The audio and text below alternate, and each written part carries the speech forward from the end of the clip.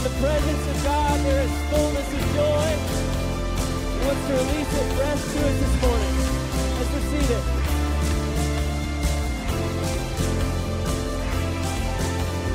This is the day you made, so I'll rejoice and be glad, rejoice and be glad in it. And this is where I believe that you are more than enough for me. You are faithful to your promise, you are strong when I am weak. When I'm standing in your presence, I have everything I need. The joy of the Lord, the joy of the Lord is my strength. The joy of the Lord, the joy of the Lord is my strength. Oh my soul, bless his name. All that is within me say, the joy of the Lord, the joy of the Lord is my strength.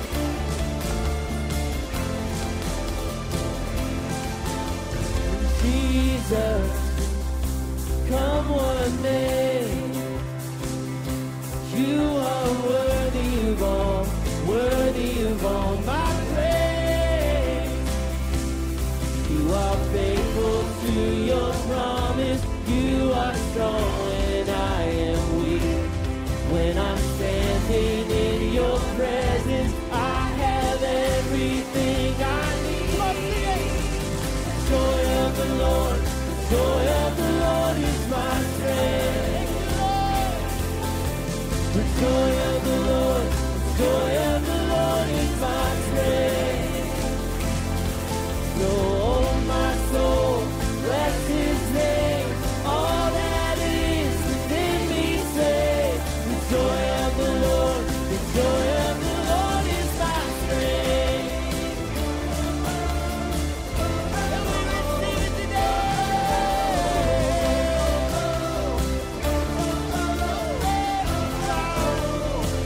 So let it rise up like a river, overflowing.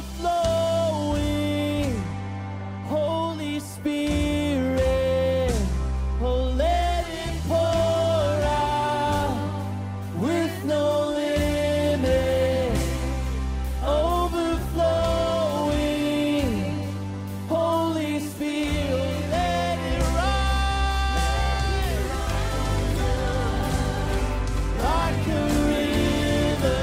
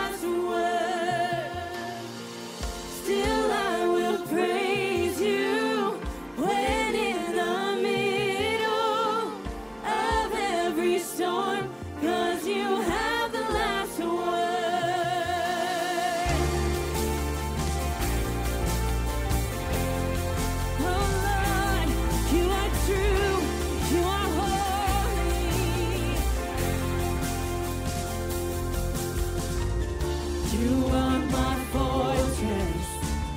You're my defender. You are the rock on which I stand. The battle's raging, I won't be shaken, for I am safe within your hand. You promised me you'd never let go. Oh, you promised me you'd never let go. Still I will praise you when in the middle of every storm, 'cause you have the last word. Still I will praise you when in the middle of every storm, 'cause you have the last word.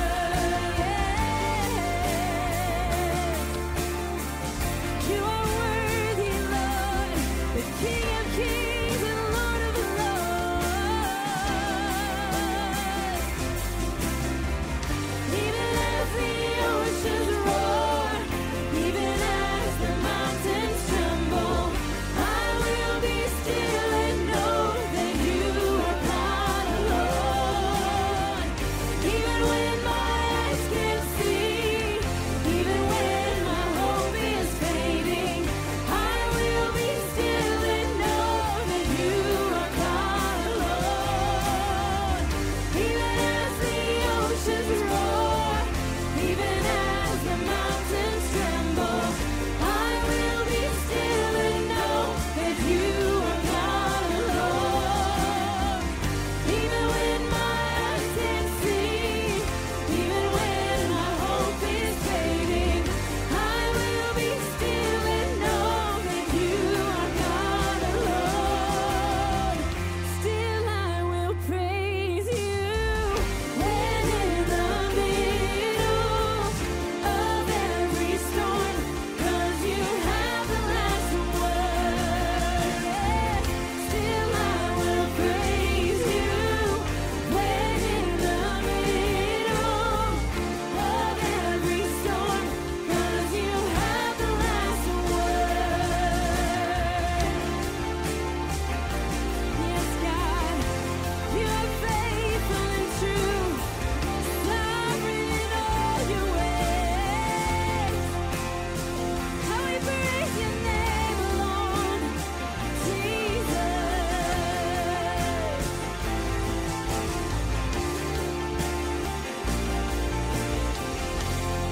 Yes, Lord, we give you praise in this place. You are good.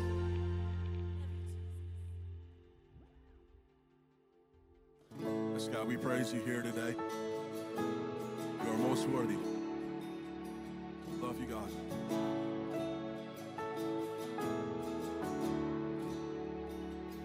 Were creation suddenly articulate with 1,000 tongues to lift one cry? Then from north to south and east to west, we'd hear Christ be magnified.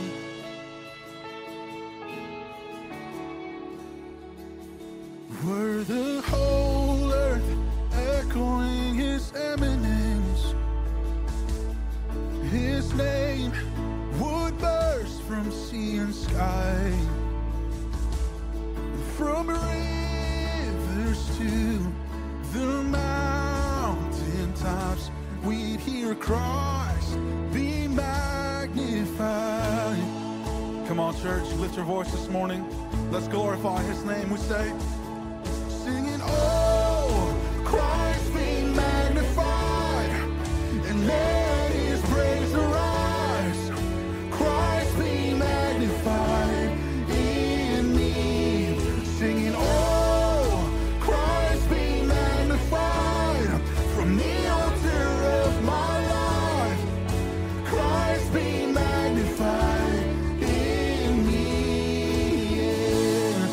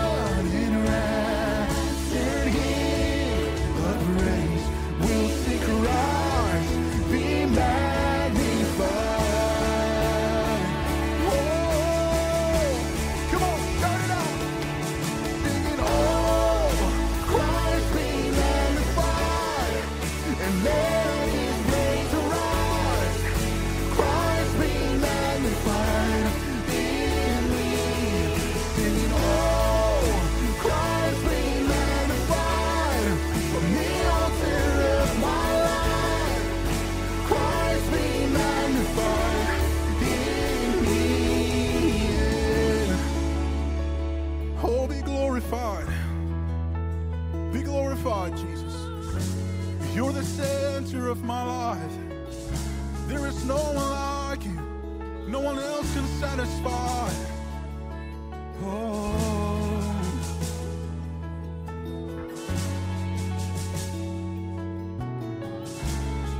Come on, let's declare.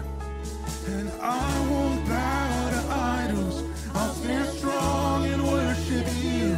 And if it puts me in the fire, I'll rejoice because you're there too. And I won't be fooled by feelings. I hold fast to what is true. And if the cross brings transformation, you can hang me there with you. Cause death is just the doorway into resurrection life. And if I join you in your suffering, then I'll join you with. Come on! And when you return in glory with all the angels, hallelujah!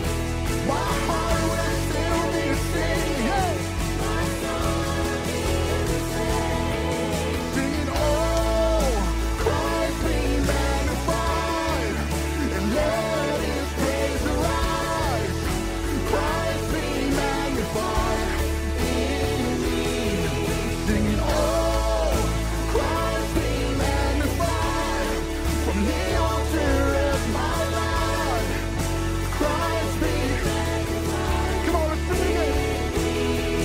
Singing, oh, Christ be magnified, and let his praise arise. Christ be magnified in me. Singing, oh, Christ be magnified from the altar of my life. Christ be magnified in me.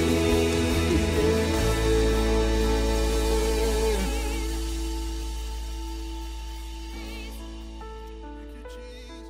You alone are You are worthy.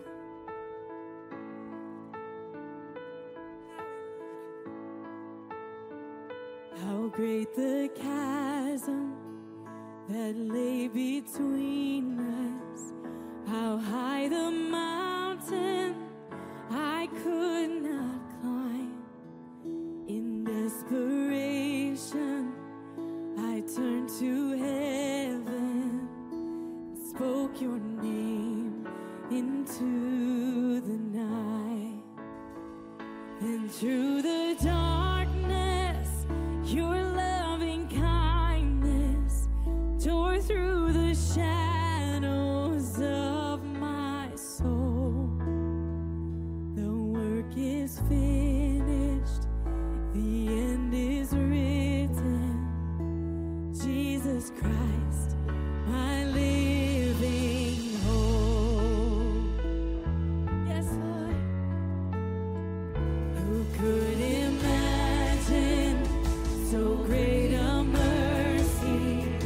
What heart could fathom such boundless grace?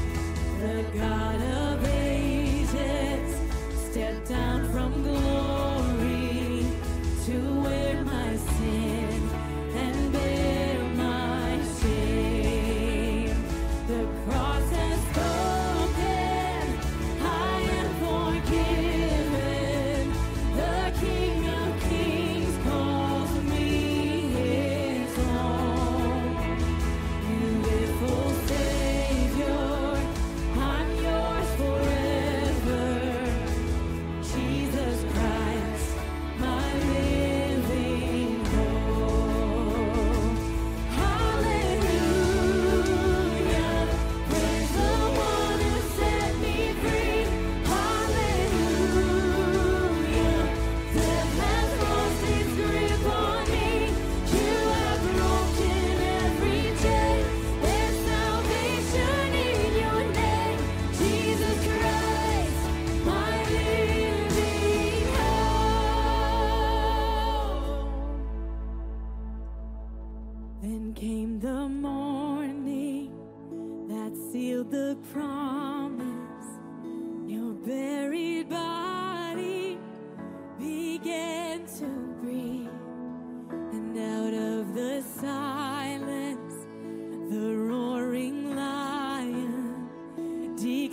the grave has no claim on me.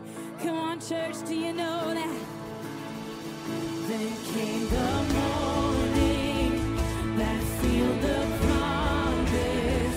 Your very body began to breathe. Out of the silence, the roaring lion declared the grave has no claim on me. Ah, Jesus, yours is the victory.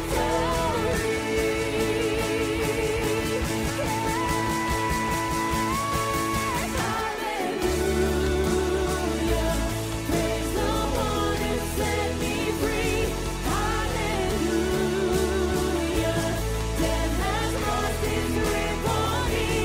You have broken every chain. There's salvation in your name. Jesus Christ, my living hope. Hallelujah. Praise the one who set me free. Hallelujah.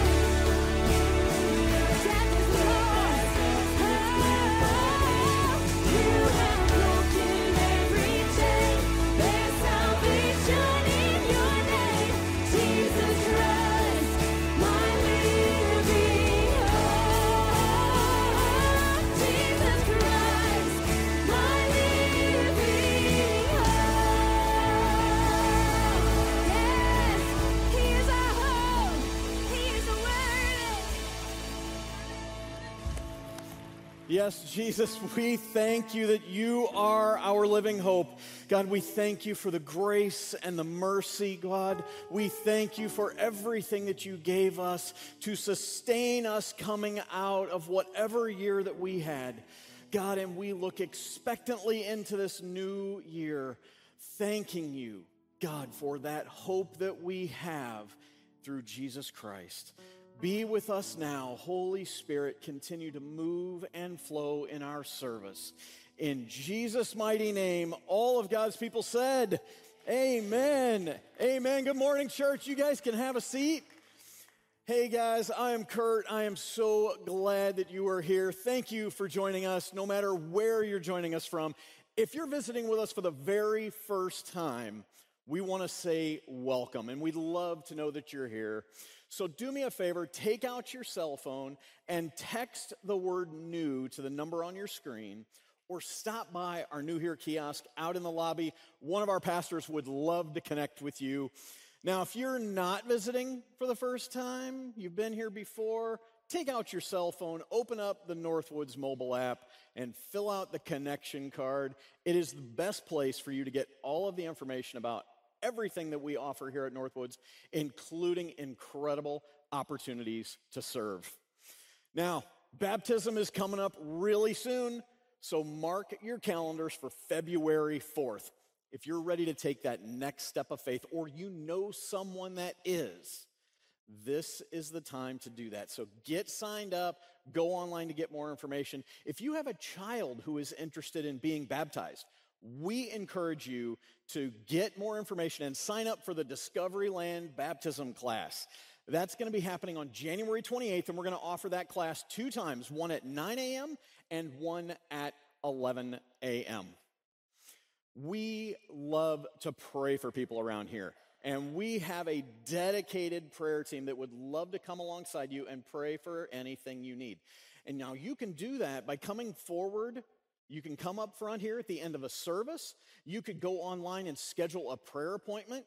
You can even join us on Tuesday evenings from 6 to 8 or Fridays from noon to 1 for prayer and worship on the 4th floor of our prayer tower.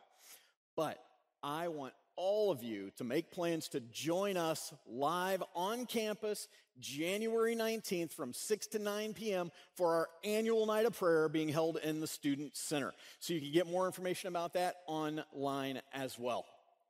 Now, Just as Webster's dictionary releases its most searched word of the year, today Pastor Jon is going to come and he is going to share with you a single word that God has convicted him to dive into for 2024. Now, speaking of diving into 2024, we are kicking off our 21 days of prayer and fasting, and tomorrow is day one of the fast. Now, you're going to be able to get all kinds of resources from devotional videos to worship videos and a whole lot more on our website. But I'm excited that later on in the service, Pastor Jon is going to share with you how you can follow along in the YouVersion Bible app. It is going to be fantastic. Guys, as always, thank you so much for your faithful, generous giving.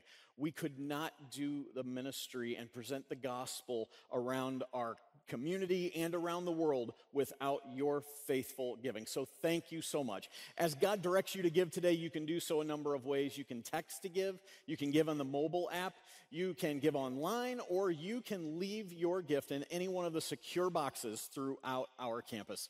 So thank you again for your generous giving. All right. How many people went to the Christmas production? Yeah. Wasn't it fantastic? I'll tell you. I have so many highlights, I'm not even sure I could pick just one. So as we prepare to hear Pastor Jon bring God's word today, why don't you check out the screens and let's just get a little taste and a recap of how much fun we had during the Christmas production. Some of you came because this is what you do around Christmas. You go to church.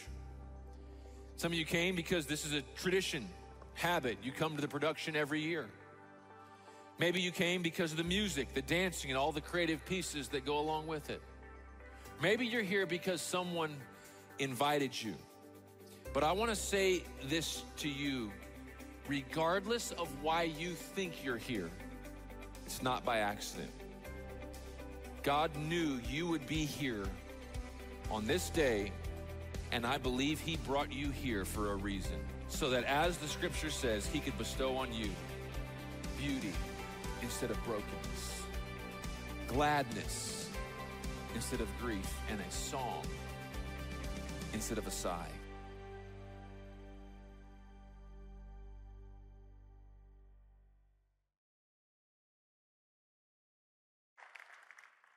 Amazing things that happened at the Christmas production. As you saw, I announced this on Christmas Eve morning, but 1,314 yes packets were taken, indicating people said yes to Jesus. So incredible. So incredible. And church, Happy New Year. I hope you all had a fantastic Christmas and are ready to take on the new year. You know, after spending some time with my family here around Christmas in Peoria, my family and I traveled down to Chattanooga, Tennessee to spend some time with Michaela's side of the family. And then on Friday, I turned 36, and so I'm now closer to 40 than I am 30. But I'm feeling good, and I'm excited about this coming year and what lies ahead. And as you heard, tomorrow kicks off our 21 days of fasting and prayer, and I'll talk more about that at the end of our time today. You know, I had planned to take this Sunday originally and really kind of jump right into the series or kind of theme that we'll be in for the fast, which is going to be on Psalm 23. But I'm going to let that start tomorrow. And as you heard, I'm going to preach a standalone message today. This isn't a part of a series. It's kind of what I call a one-hit wonder. And I'm calling it the Word of the Year. As you heard Kurt mention, every year, Webster's dictionary releases what they call their Word of the Year. And it's usually the word that has the highest search volume online. These are the words that usually it's the word they say that has kind of defined the past year. And so I don't know if you saw this, but the word that they announced for this year, the word was authentic, which I thought was a good word, especially, you know, in the age of artificial intelligence and deep fakes and all that stuff. Authentic, it's a good word. They also listed a few runner-ups, the second one being the word riz. I had no idea that was a word. Didn't know what it meant. Anybody know what riz means? Some of you, okay. It's a slang term. When I say riz, it's R-I-Z-Z. It's a slang term that was added to the dictionary this year, and it's a shortened way of saying charisma. So charisma. So they take out the Riz. And the example usage, I kid you not, was a bro who has Riz. All right? Got charm and charisma. So if just kind of, if your teenager or your child comes home saying they got Riz, you know what they're saying. I'm just trying to help you kind of stay in the know, okay?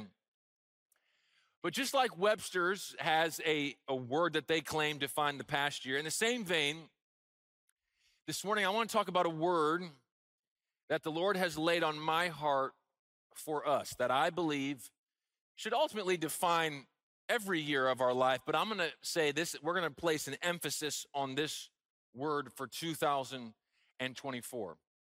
And it's the word faithful. Faithful. In many places in Scripture, it talks about how God is faithful. We know this about him. But in many places, it also uses the word faithful to describe the people of God. Let me give you a couple of examples. In the book of Ephesians, it says, Paul writing to the church at Ephesus. This is a church. Paul, an apostle of Christ Jesus, by the will of God, to God's holy people in Ephesus. How does he describe them? The faithful in Christ Jesus. If you move on to Colossians, so Paul writing to the church in Colossae, he says to God's holy people, the faithful brothers and sisters in Christ. So, faithful. This is who we are, but this is also what we are called to. Maybe you remember this one. We talked about this verse a couple of months back when we were in our series on the 7 churches in Revelation. Love this scripture. Be faithful even to the point of death, and I will give you life as your victor's crown. So there's all kinds of places we can go in the Bible to talk about faithfulness. And while the word faithful is used many times in the Bible, the passage that has been on my heart for some time now comes out of Matthew chapter 25, where it says, and you've probably heard the phrase, well done, good and faithful servant. Pretty famous phrase from the Bible, well done, my good and faithful servant. This summer I was reading a book, and in it the author said something that just so resonated with my heart. He said, I want to become someone who is faithful, but I'm always tempted to want to become someone other people think is important. I struggle with wanting others to view me as important or successful. But God did not call me to be important. When I get to heaven, God will not say, well done, my good and important servant. No, he didn't call me to be important. He called me to be faithful. That's good. And as followers of Christ, our aim is to not to be TikTok famous, rich, important, popular. Our ultimate aim is to be faithful. Now hear me, I'm not saying it's wrong to have influence on social media or to be known or to have money. All those things can be harnessed for good. But what I am saying is that those things shouldn't be our ultimate goal. They shouldn't be the target we're focused on. The goal should be faithfulness. And I believe when you aim there, you will accomplish what's most important in this life. Our goal is to be faithful. Faithful in our walk with the Lord. Faithful in our jobs and our relationships. Faithful in growing our gifts and abilities. Faithful in taking care of our bodies. Faithful with our finances. The list could go on and on and on. This is what God calls us to. Faithfulness. So this morning, what I want to do is I want to start by helping each of us kind of assess our current level of faithfulness and then let God's word challenge us to take it to a new level in 2024. So to help us assess it, we're going to look at the story that the phrase, well done, good and faithful servant, comes out of. It's a story that Jesus told his disciples. And the story will help us not only know what faithfulness what it means to be faithful, but it will we'll find it kind of asks of us a couple of questions that will aid us in assessing our level of faithfulness. So if you want to follow along in your own Bible today or on your phone, we'll be in Matthew chapter 25. The verses will be on the screen as well. But let me start by setting it up for you, okay? In Matthew 25, we have entered the final week before Jesus is about to be crucified. And so Jesus begins to prepare his followers for not only his departure, but also the fact that he will return again someday. And so in this section of scripture, he tells several parables. And a parable is really just a biblical word that means a story that kind of illustrates a spiritual truth. So he uses these stories in this section to describe how his followers are to live in the time between his departure and his return. And this is the time that we are living in. We are living in the time between when Jesus departed to go back to heaven and the time when he will return again. We're living in here. So we'll pick it up in Matthew 25:14. This is where this story starts. And just a heads up, we're going to cover a lot of scripture today, okay? So you're going to get I don't know if you get your Bible reading in for the entire week today, but I'll tell you by the end of this morning, you'll have your Bible reading in for today, all right? I promise I'll keep it interesting. So here's the first question I want you to keep in mind as we jump into this story. This is really how we start to assess our level of faithfulness. This is question number one. What has God entrusted to me? What has God entrusted to me? Again, we're talking about faithfulness. So how do I begin to assess my current level of faithfulness? Well, it starts by asking the question, what has God entrusted to me? Now, with that in mind, let's start Matthew 25:14. Look at what Jesus says. He says again, so he's telling another story here. It will be like a man going on a journey. So when I leave, it'll be like a man going on a journey who called his servants and entrusted his, importance there, everything we have is the Lord's, his wealth to them.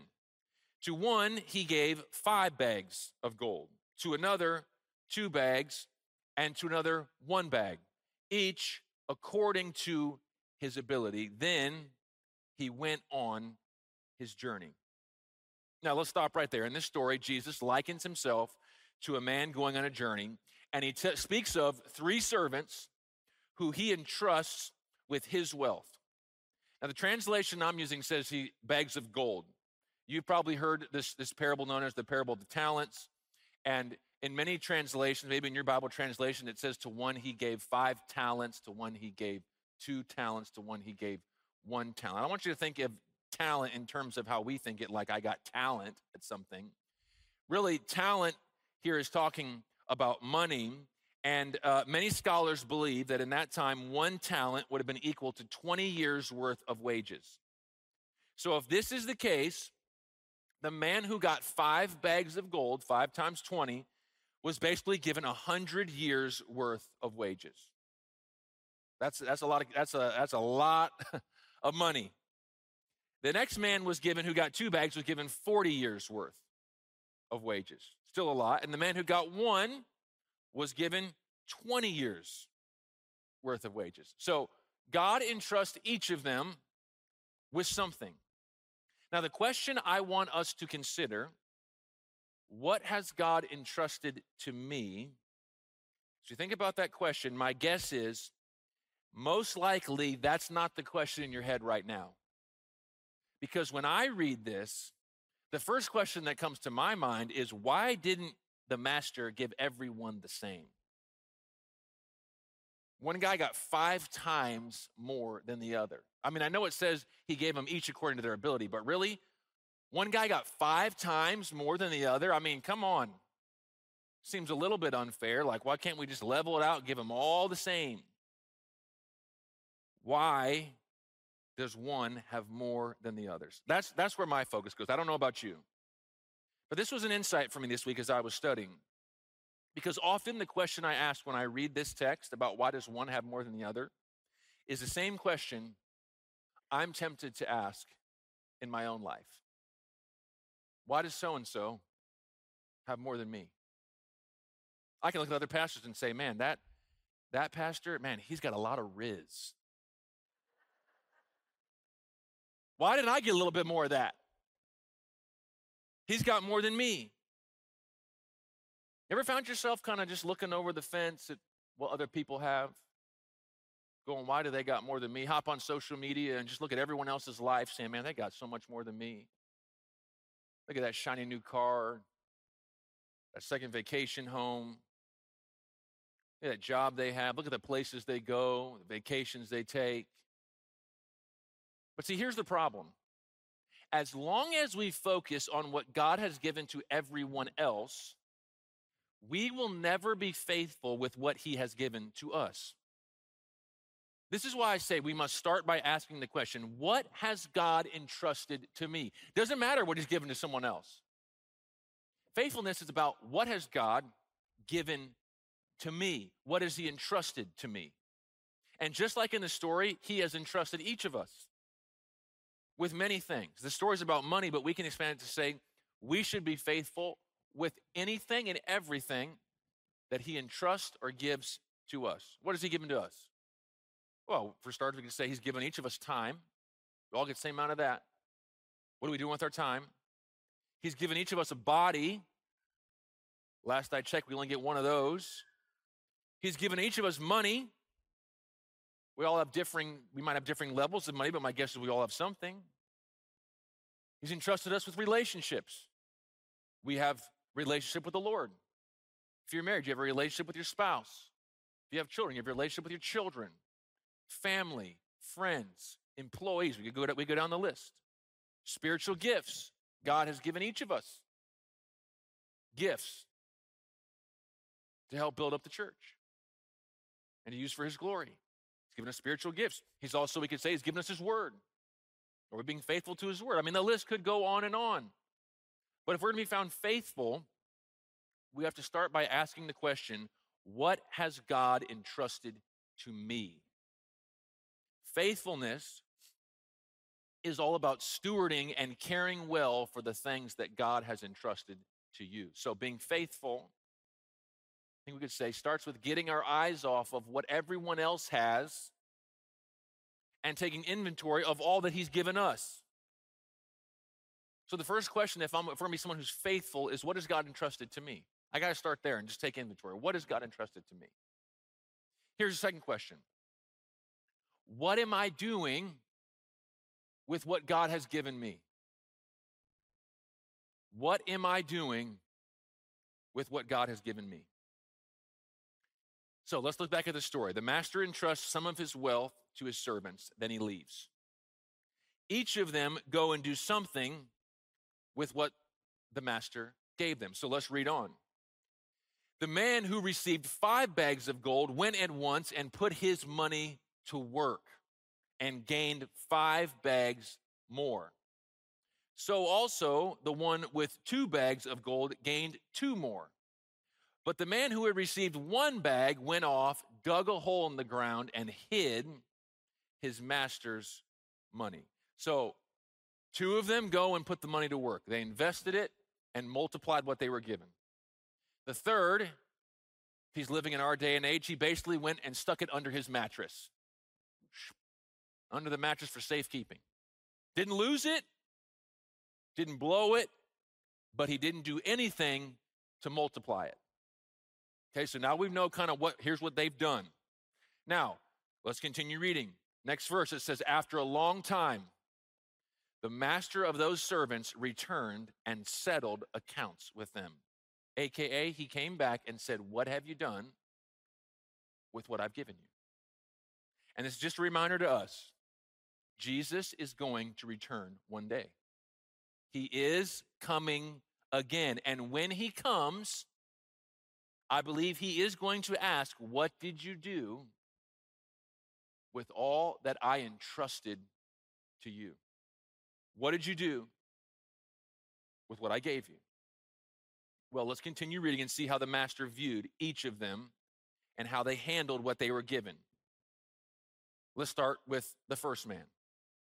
The man who received 5 bags of gold brought the other 5. Master, he said, you entrusted me with 5 bags of gold. See, I have gained 5 more. His master replied, and here's that phrase, well done, good and faithful servant. You've been faithful in, I thought this was interesting, with a few things. Mind you, this is the guy who just received 100 years worth of wages. You've been faithful with a few things. I'll put you in charge of many things. Come and share your master's happiness. So he commends the first man. Well done, good and faithful servant. Now, again, let's just pause here and think about what the master said. He said, you've been faithful with a few things. I don't know about you, but when I think of 100 years worth of wages being given to someone at one time, that's not just a few things. That's a lot. That's many things. That's a lot of money. And I think it's a reminder to us that earthly riches are nothing compared to heavenly riches. Nothing compared to heavenly riches. And it's a reminder that we will be rewarded in heaven based upon how we lived on earth. The Bible is clear. There will be differing levels of reward. Now, let me just stop here for a moment, because sometimes people can get tripped up here. When we talk about varying degrees of reward given to believers, when we talk about it, it should not only create in us a desire to live for eternity's rewards instead of earthly ones, but also we should remember that whatever rewards we receive will lead to full and complete joy in each person. Because sometimes we think, well, how can everyone be happy in heaven if there's varying levels and differing degrees of reward? Then no one will be happy. I appreciate what one theologian said. He said, if we ask how believers will be full of joy when there are different degrees of reward, it simply shows that our perception of happiness is based on the assumption that happiness depends on what we possess or the status or power that we have, when in actuality, true happiness consists in delighting in God and rejoicing in the status and recognition that he has given us. So I think we can talk about, the Bible talks about rewards. I think we can talk about rewards without saying, oh, no one will be you. Whatever reward you get in heaven will lead to full and complete joy in you. Now, that's the first man. Let's talk about the second man. Second man comes. The man with 2 bags of gold also came. Master, he said, you entrusted me with 2 bags of gold. See, I have gained 2 more. His master replied, there it is again. Well done, good and faithful servant. You've been faithful with a few things. I'll put you in charge of many things. Come and share your master's happiness. Now let's slow down here for a minute, because I think this is really important. I want you to notice something here. The first guy ended up with 10 bags of gold. Given 5, turned it into 10. Second guy ended up with 4 bags of gold. Given 2, turned it into 4. But they both got the same encouragement from the master. He said the exact same thing to both of them. He said, well done, my good and faithful servant. I want you to notice something very important here. The master doesn't measure one against the other. He doesn't say, well, first guy got 10, you only got 4, so you just don't measure up. You can't hack it. He doesn't base his assessment of faithfulness on whether one measures up to the other. He bases it on what they each did with what they were given. You all know that I'm a huge Packer fan. Packers have a big game today. Packers and Bears play. And if the Packers win, the Packers get into the playoffs, which I'm excited about. Now, if the Bears win, the Packers season is over. And if the Bears win, you might need to just call me this afternoon and check in on me, because I might be having some issues. But for the Packers, this year was a year of transition. Okay, this year the Packers moved on from one of the best quarterbacks in the game, Aaron Rodgers, who will be considered one of the greatest quarterbacks to have ever played. It's a legend in his own right, will be a Hall of Famer someday. They moved on from Aaron Rodgers to a first-year starter in Jordan Love. And almost every game I watch, the announcers will play the comparison game. How well does Jordan Love stack up to Aaron Rodgers? Every game, they're comparing. So, second game of the season, here were Aaron Rodgers' stats through his first 2 games. Let's see what Jordan Love's stats were through his first 2 games. And they do it every game, through 10 games. Here were Aaron Rodgers' stats through the first 10 games. Here's Jordan Love's stats for the first 10 games. Constantly comparing. How does Jordan Love compare to Aaron Rodgers? He's constantly being measured against Aaron. And I get it. That happens a lot in sports. This is football. It happens in every sport. We're comparing people to one another. But you know what? If we put sports aside, this happens in every area of life. No matter what the arena, people often get measured against others. How do they stack up? And if we're honest, I'm willing to bet this is something each of us do from time to time. We measure ourselves against other people. We look at them and say, how do I measure up? Am I as good as them? Do I compare? In all transparency, this is something that I've had to work through and be on guard against. Stepping into the role of senior pastor and following my dad, who is, I view, he's a legend in his own right, spiritual giant, our founding pastor. Following after him has been an incredible blessing. But you know what? It also has brought some challenges. I would say challenges for both of us. They're just different challenges. But I remember when it was first announced that I had been chosen to kind of take the reins after my dad, the voice in my head started saying, I wonder if I'll be able to measure up. How will I compare to my dad? Wonder if I'll be able to fill those shoes. And as I was hearing that voice, I remember one day it was as if the Lord just spoke to my heart and said, John, first of all, you got your own shoes. Second off, you might measure yourself against your dad. Others might measure you against your dad, but I want you to know something. I don't. At the end of your life, I'm not going to stand you and your dad next to each other and say, okay, how does one measure up to the other? What matters to me, the only thing that matters to me, John, is what are you doing with what I have given you? That's all that matters to me. What are you doing with the gifts and talents and everything that I've entrusted to you? Doesn't matter what your dad did. That's great. But I'm asking you right now, what are you going to do with what I've given to you? It's not about measuring up. And can I just tell you, that was so freeing for my heart. It's not about how do I compare to others. It's not about do I measure up. It's about what am I doing with what God has given me. And I want to say the same thing to you. I feel like someone needs to hear this today. Quit measuring yourself against everybody else. That is a game that you will never win, because you know what? There's always someone who is better and has more. There's always someone who has more money. There's always someone who has more skill. There's always someone who's smarter. There's always someone who's better looking. Just across the board. That's a game. If you play that game, you will lose every time, because there's always someone out in front of you. At the end of your life, God isn't going to say, let's see how you stack up against all the other spiritual giants. Nope. He's going to ask you, what did you do with what I gave you? That's what matters.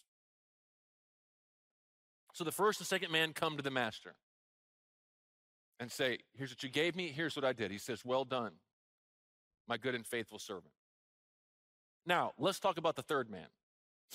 Okay, it'd be great to just end the message here, but it gets a little messy here with the third man.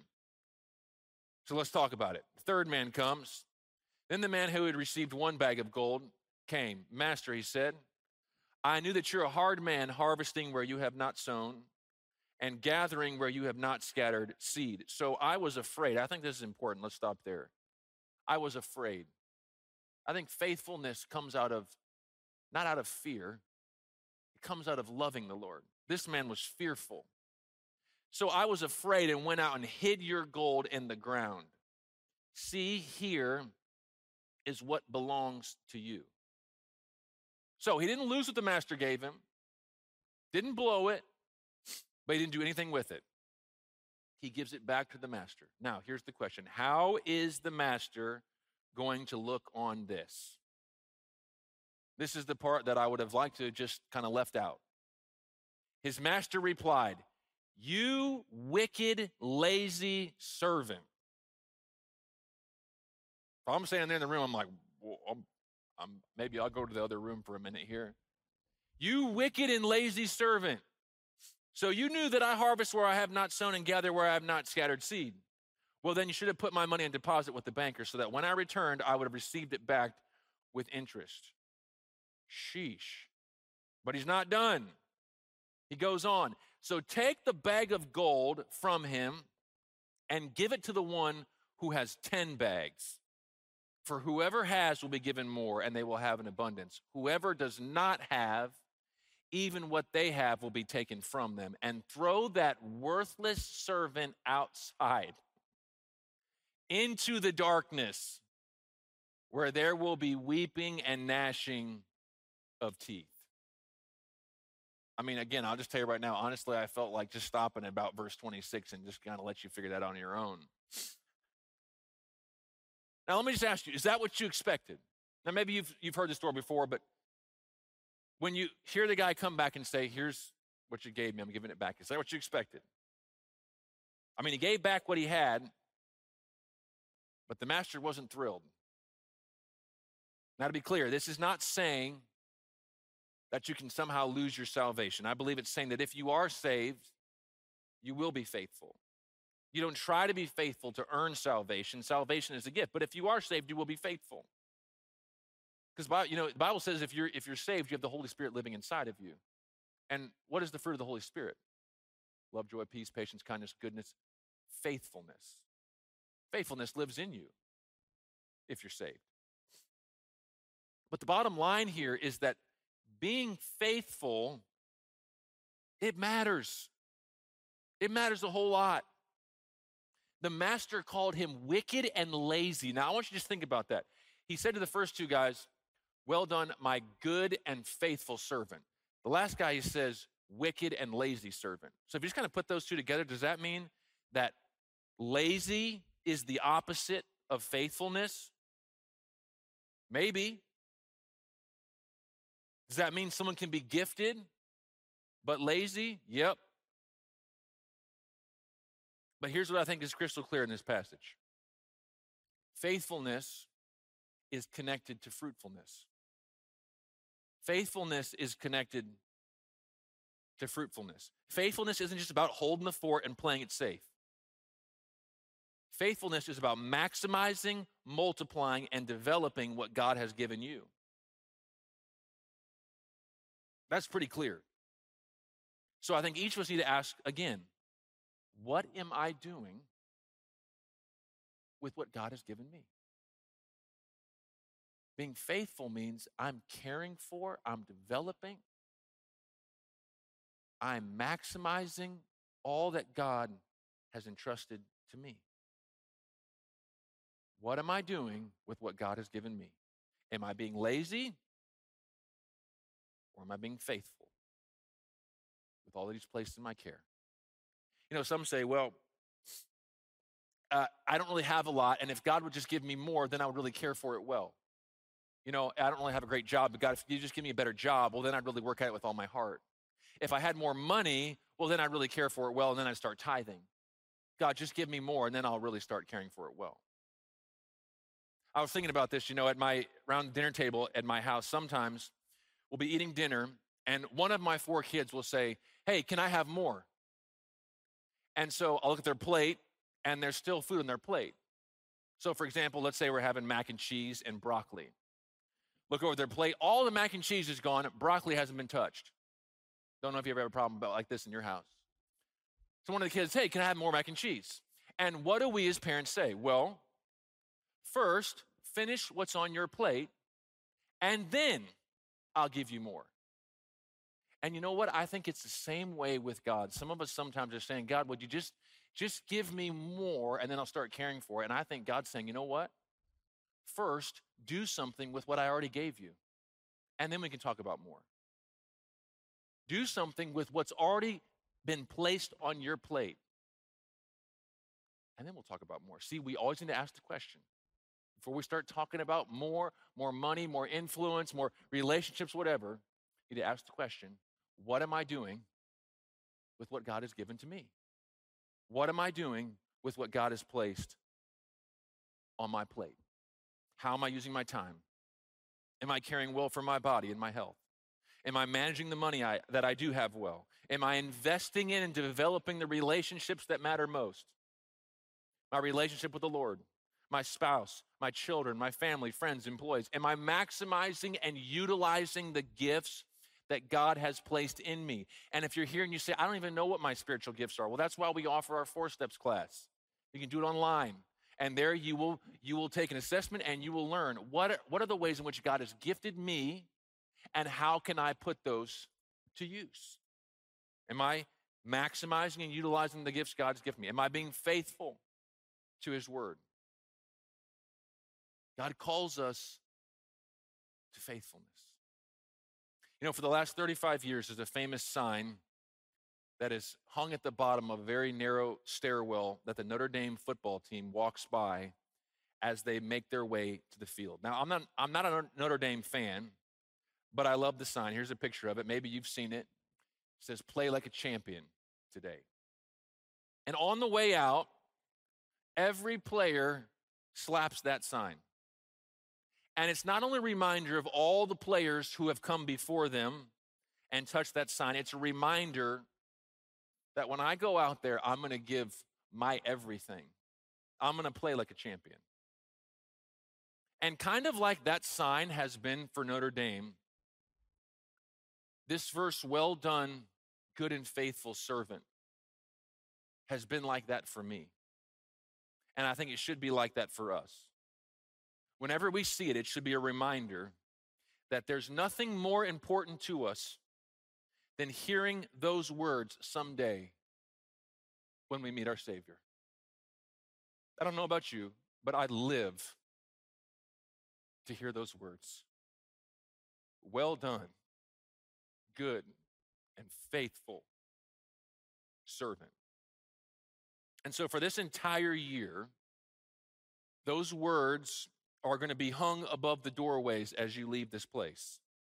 Right now, we have a couple temporary signs up there, but every time you leave this church this year, as you walk out the doors, going out to the parking lot, I hope as you look up and see, "Well done, good and faithful servant," it will be a reminder to you,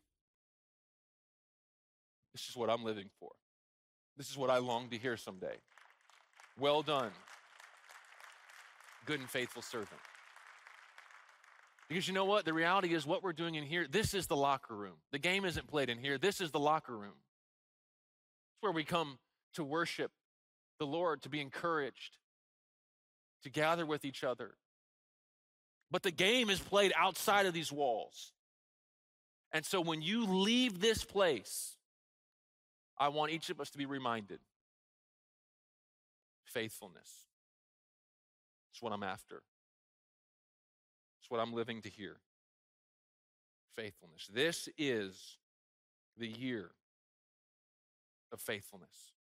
And we're going to come back to that time and time again this year. Amen? Amen. Now, just briefly here, I want to shift gears for a moment because, I thought that would have been a great place to end the message. We'll go out of here rah-rah. But I want to shift gears here for a moment because tomorrow kicks off our 21-day fast. And when I heard Kirk mention that, I looked around, a lot of people were like, ooh, 21-day fast. Tomorrow kicks off our 21-day time of fasting and prayer. And this year I've given it the theme of refocus. Part of being faithful is taking time to refocus on what matters most. And so I'm going to cover a lot of details here pretty quick, but I want to let you know up front, everything that I touch on over the next few moments can be found at northwoods.church/refocus. Okay? northwoods.church/refocus. So this year during the fast, we're going to walk through Psalm 23. And we're going to do it for 21 days. You say, how are we going to do it for 21 days? Trust me, there's a lot of gold in Psalm 23, and we're going to walk through it. And so we've developed this year a 21-day reading plan called Refocus, which will work in conjunction with the Bible app. So they're going to bring up a video here, and I'll kind of show you how this works. So if you want to be a part of this, you go to northwoods.church/refocus, and on that page, it's going to bring up, if you'll scroll down there, if you click on devotionals, it's going to take you to the Bible app. We're working with the Bible app this year on YouVersion. Most of you have it on your phone. It'll take you to our reading Welcome plan. Back to day you click 2 start of the fast. plan, I'm so excited. and then you can make it visible to friends or private. And then every day there'll be a devotional. The video will be at the top. There'll be a video for the day, and then there'll be the Bible reading, and then there'll be kind of a section that I've titled AMP. How do I amp up my time? Application, memorization, and then prayer. So every Monday through Saturday, there will be a devotional video that goes along with the reading. And then on Sunday, when we show up here, I'll pick up where we left off in our time during the week, and I'll preach a message on whatever portion of Psalm 23 that we're in. Also, and I'm excited about this, in conjunction with the fast, my brother Nathan has put together several teams and times that the prayer room in the prayer tower is going to be open. So it's going to be open multiple times a week. I think we have a slide for that will come up with those times. So you see there, Tuesday through Friday, the prayer tower, the prayer room at the top of the prayer tower is going to be open. And where it says worship and prayer, that means that there will be live worship going on. And it's really kind of self-guided prayer. So you can come pray through your prayer list. You can journal. You can just come and worship, whatever you want to do. We just wanted to make that available. Normally it's available right now on Fridays during the lunch hour, but we wanted to make it just more times available to you during the next 21 days. And so that'll be happening, and we just want that to be available to you. It's a great thing. If you've never been to the prayer room before, I would encourage you to pick a time and come check it out. Now, just briefly, what is fasting? Again, you can find this information at northwoods.church/refocus. Biblical fasting, and this might be reviewed for some of you, but if you're new to this, biblical fasting is refraining from food for a spiritual purpose. Now, some may choose to abstain from other things besides food, and that's fine. Again, we're not looking at what everyone else is doing. It's this is between you and the Lord. Biblical fasting is refraining from food for a spiritual purpose. So this isn't dieting and detoxing. That may happen as a side benefit, but it's about taking the time you would normally spend eating and spending that time with the Lord. So I would encourage you, whatever you decide to do for this fast, whatever you step away from, you step away from this so you can go to something, and that's spending time with the Lord. Maybe, you watch a lot of TV during the day. Maybe it's saying, hey, I'm going to step away from the time I would normally watch TV, and I'm going to spend that time with the Lord. Okay, so you can find more resources about the types of fasts on our website, but whatever you choose, make it meaningful between you and the Lord. And as we enter the fast, between today and tomorrow, I want to encourage you to ask the Lord this question: Lord, how can I faithfully serve you with these 21 days? How can I serve you faithfully with these 21 days? In Luke chapter 2, there's a prophet named Anna, and it says, I love how it says in the New King James Version, it says that she didn't leave the temple, never left the temple, and she served the Lord with fastings and prayers. And I love that it says she served the Lord with a fast and with prayer. And so I want us to ask the same question: Lord, how can I faithfully serve you with these 21 days? Yes, the fast is about drawing closer to the Lord. It's about seeking him for breakthrough in areas that you might need in your life. But I also want us to be thinking about, how can I use this to serve you? How can I serve you, Lord? And let's watch what he does. Now, as we close and as we enter into the fast, we're going to take just a moment to come around the communion table together. So if you have your elements, you can grab those now. And again, as we come around the communion table, it's a reminder, because the Bible says that whenever you eat of the bread and drink of the cup, you declare the Lord's death until he comes again. He is coming again. And so as we come around the communion table, we're reminded that I want to be found faithful when he returns. And so as we go into this time of communion here, again, I think it's always helpful. We don't do this every time, but many times, the Bible says that we should examine ourselves before we partake. And so just for a moment here, as we're talking on this theme of being faithful, I want you to ask the Lord, Lord, is there any place where I have been unfaithful? Is there any place where I have been unfaithful with what you've entrusted to me?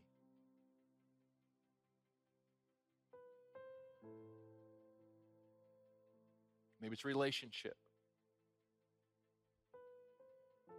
Maybe it's with finances. Maybe it's being unfaithful to his word. Whatever it is, ask him, Lord, is there any place where I have been unfaithful? And if he reveals anything, you just repent of it and say, Lord,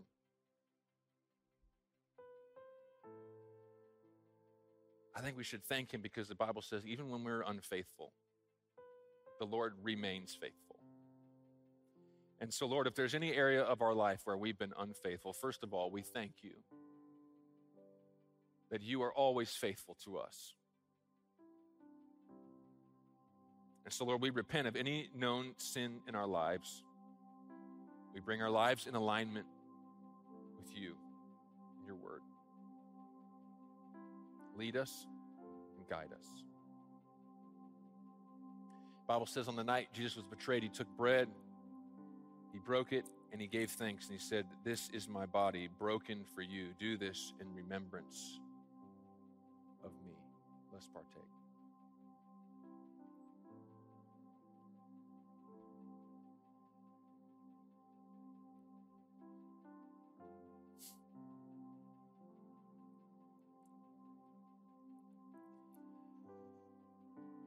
And the Bible says after supper, he took the cup. So this is the new covenant in my blood. Whenever you drink of it, do it in remembrance of me.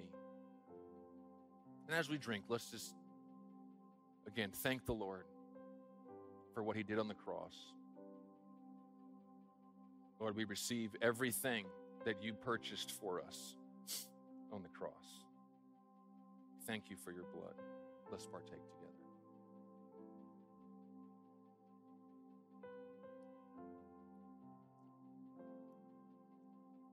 Thank you, Lord. Now, church, as we close, I want to ask you to stand to your feet. And listen, we got to go out of here on a high note today. You know, sometimes it just, I feel like, hey, let's stop and pray. But I want to go out of here with a declaration today. And so I know you've been sitting for just a little bit. Come on, get ready. We're going to declare something together because this is the year of faithfulness. And we're going to be faithful. And so I want you to say it with energy. I want you to repeat after me. This year is the year of faithfulness. I serve a faithful God, and faithful is who I am. What God has entrusted to me, I will be faithful with. I'm not after the praise of people. I live for the glory of God. Well done, good and faithful. I live to hear you say, this year is the year of faithfulness. Amen. Come on, somebody give God praise. That's who we are. We're faithful. You're faithful. This is the year of faithfulness, church. I love you. Hope you have a great week. If you need prayer for anything, prayer team will be down front, and we would love to pray with you. Same thing online. Have a great Sunday, and we'll look forward to seeing you back next Sunday. Go Packers.